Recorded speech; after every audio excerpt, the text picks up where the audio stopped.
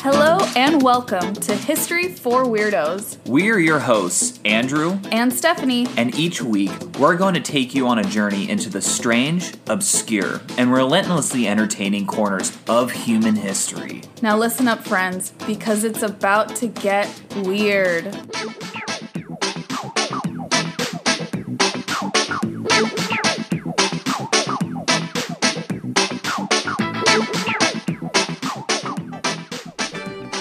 Weirdos, welcome to episode number 69 of the History for Weirdos podcast. We are back, and we're always so happy to be back. We have another, I think, great episode for you all, but I am very biased because I wrote the episode. Yes, well, I know this week's topic, so I have a feeling it's going to be pretty amazing. Yeah. And before we get into it, just two really quick announcements. Number one, we will be having an episode next week on the 26th, the day after Christmas, so stay tuned for that. It's a little Christmas special episode for you all. Yes, full of Christmas cheer. Or will it be? Dun, dun, dun.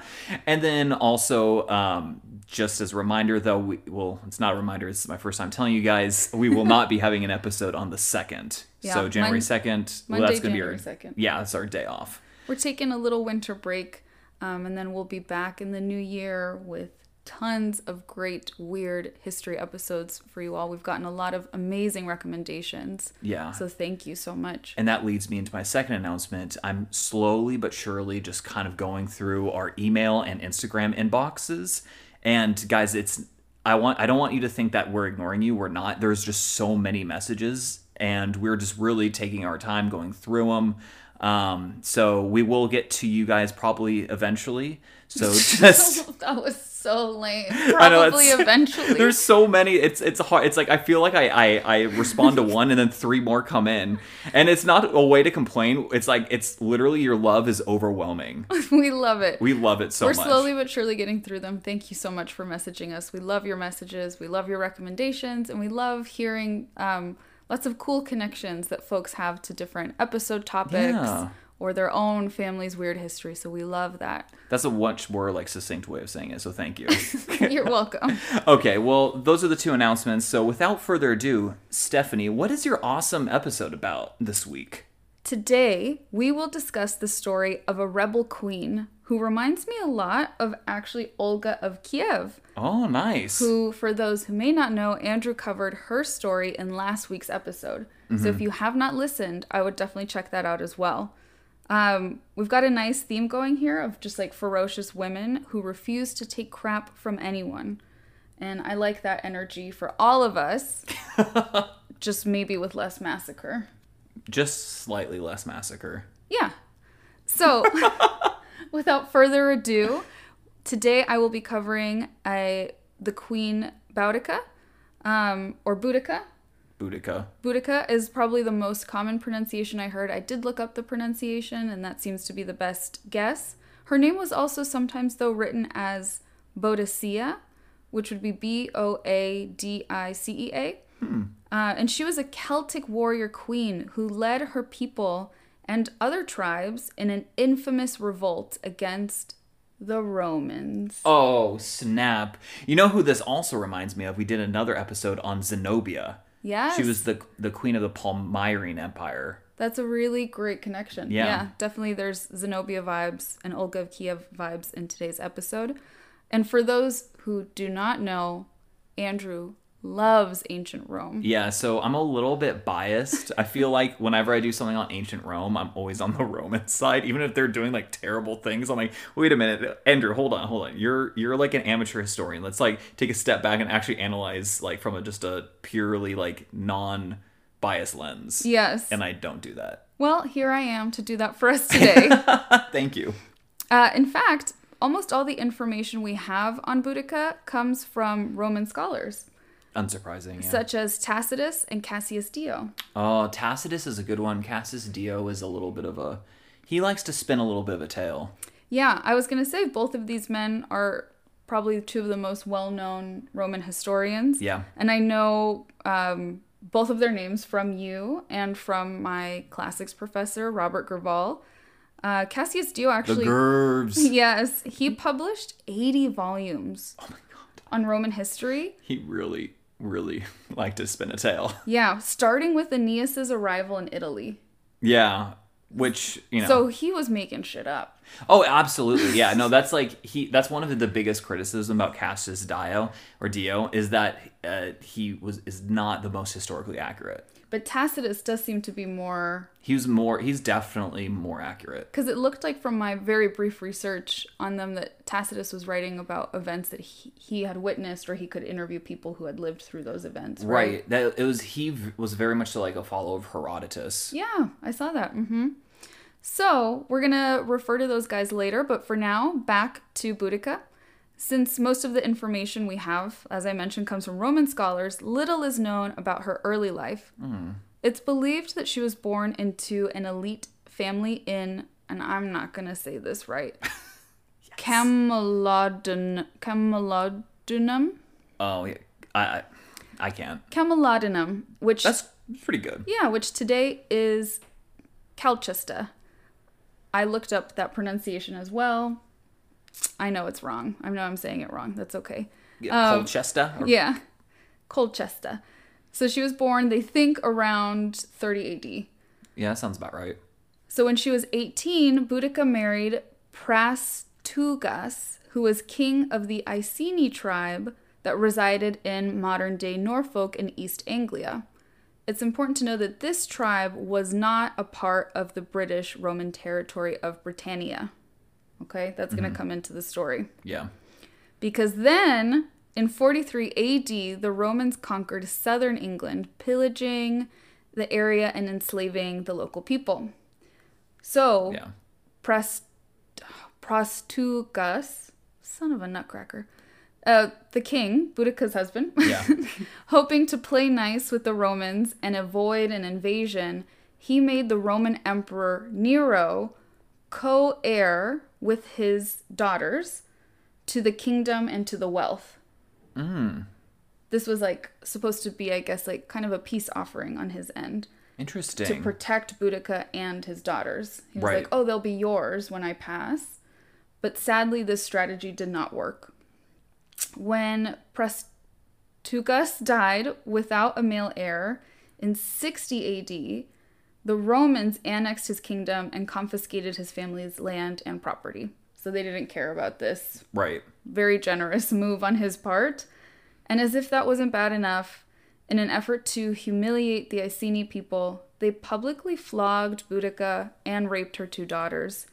Oh my God. Mm-hmm. I didn't know that. We unfortunately don't know how old her daughters were at the time.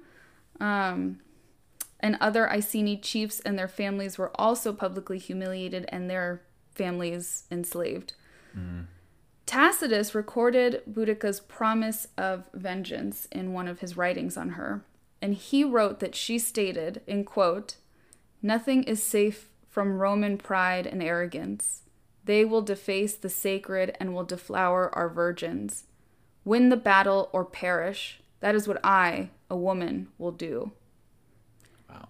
She was motivated to make the Romans pay and maintain her daughter's rightful inheritance. It's interesting. I think you bringing up Tacitus. I don't remember if it's him, but there was a very influential Roman historian at this time that was had vocal opposition against the Roman occupation of Britannia. That's which interesting. is because we always think of almost like monolithic deity or entities, right? These empires. And it wasn't the case. I mean, even in ancient times, it wasn't the case. Right. It's not the case today, right? We all have very different opinions about our governments. So exactly. That makes a lot of sense. Yeah. Well, I'm going to get to the warrior part of calling her a warrior queen. Ooh, nice. Boudica had trained as a warrior, which was common for Celtic women of this time. So she would have learned weaponry, fighting techniques, battle strategy, all of those things, which is so cool. With the Roman provincial governor Gaius, very original name for the time. Yeah, Gaius, by the way, guys, is like John in ancient Rome. Yes. Gaius Suetonius Paulinus was his name. He was the governor, and he led a military campaign over in Wales at the time. Boudica at this time decided to lead her rebellion of the Iceni tribes that were also, the Iceni and other tribes, that were very resentful of Roman rule. So to gather troops for the fight, Boudica and her daughters drove around, and this is like what was said at the time. It's like a very romanticized image that they would drive around in a chariot with Boudica like driving the chariot and her two beautiful daughters flanking her on either side. And they would rally the people to come and fight. Boudica would often proclaim that she was fighting as an ordinary person, but she was fighting for her freedom, her bruised body, and for her daughters. Because a lot of men that she was encountering, a lot of the local chiefs, were very hesitant to fight against the Romans, understandably. Right. So to the men in her ranks who weren't as committed to the cause, she reportedly said to them, in quotes, "Win the battle or perish. That is what I, a woman, will do. You men can live on in slavery if that's what you want." Damn. That's what I wrote in my notes. Look, damn. Damn. Yeah, definitely. I would think there would be a lot of fear in rebelling, but she was very good at motivating people to follow her. Yeah. So in addition to being known for her ferocity and her leadership, Boudica's appearance also made quite an impression on people. One description that we have of her physical appearance states, quote, "Boudica was a striking-looking woman. She was very tall, the glance of her eye most fierce, her voice harsh. A great mass of the reddest hair fell down to her hips. Oh, wow. Her appearance was terrifying." Which I love. That's amazing. You know who that kind of sounds like? That sounds like the lead singer of Florence and the Machine. I would have never guessed that, Yeah. that connection, but yeah, that does make sense. So we are going to get into the battles that ensue. Ooh, fun stuff. With a mighty army at her side, Boudica targeted Roman-occupied Camelodum, like her home, basically, and she managed to bring the Romans there to their knees. She totally beat them very quickly. And then they moved on to defeat London and Verulamium, which is modern-day St. Albans, sacking and burning both of these cities to the ground. Oh, wow. Londoninium? Mm-hmm. Wow. She was quickly becoming known for her ruthless rebellion and seemed to be unstoppable. She took over these 3 areas, like, in a very brief amount of time, while the governor Gaius is in Wales. Yeah. Okay. At this point, however, Gaius, that's what I'm going to call him, Fair. he was like, oh shit, I gotta get back from Wales. And he marched his army to confront her and her rebels. So he marched his army to confront Boudica and the rebels. They finally met during the Battle of Watling Street. Oh, yeah. And even though the Romans were heavily outnumbered, Boudica and her forces lost. Boudica was not killed in battle, but took poison rather than be taken alive by the Romans. Oh, wow. I didn't know that, actually. Unfortunately, it's unknown what happened to her 2 daughters, though some speculate that they would have taken the poison with their mother. Makes sense. Was there anything that you learned about this from the Roman side, the Roman propaganda side? You know what? Not really. Actually, you know, it's interesting. So Britannia, a lot of people in Rome thought Britannia was like a lost cause. It just like the juice wasn't worth the squeeze. Yeah. Even Nero was against occupation. In fact, there's a lot of speculation that if the Romans would have lost, they would have just pulled out and to never return. Just use this as like the final straw. Yeah, and just be like, it's not worth it. I mean, they already did that with parts of Germany just because it was so vast and there's just forests. There weren't cities. It was kind of just like, what's the point? So they could have just pulled out and the history of the world would have been changed. But this heavily outnumbered force almost like was a thorn, like by winning was like a thorn in the side of Nero. Being That's like, so interesting. Damn, I didn't even want to be here because it was too costly. Like the whole point of setting up provinces was that like you put in money there, but then eventually you get resources. Yeah, and you get resources and money back, and there just wasn't any. Yeah. So it was ironic that they were like, "Oh, we were successful. Damn it." I imagine even the soldiers, the armies that were there were probably like, "This place is so cold. Yeah, and I want to go home." It's funny because Britain would always play like a nuisance at the very least in like Roman power politics. I mean, that's where even Constantine came from. And there was always like rebellions coming there. And the thing was like you had to send a lot of legions to Britain because like that's how you could hold it. Yeah. But then the thing is, like, you'd have a general becoming too powerful. He declares himself Caesar, and boom, you have another civil war. It happened like time and time again. That's so interesting. Yeah. That's so cool to hear. Thank you. Yeah, no worries. Well, in all, Tacitus, your boy, My boy. he claimed that Boudica's forces had massacred some 70,000 Romans Oh, jeez. and pro-Roman Britons. Though her rebellion failed, and the Romans would continue to control Britain until 410 AD, Yeah.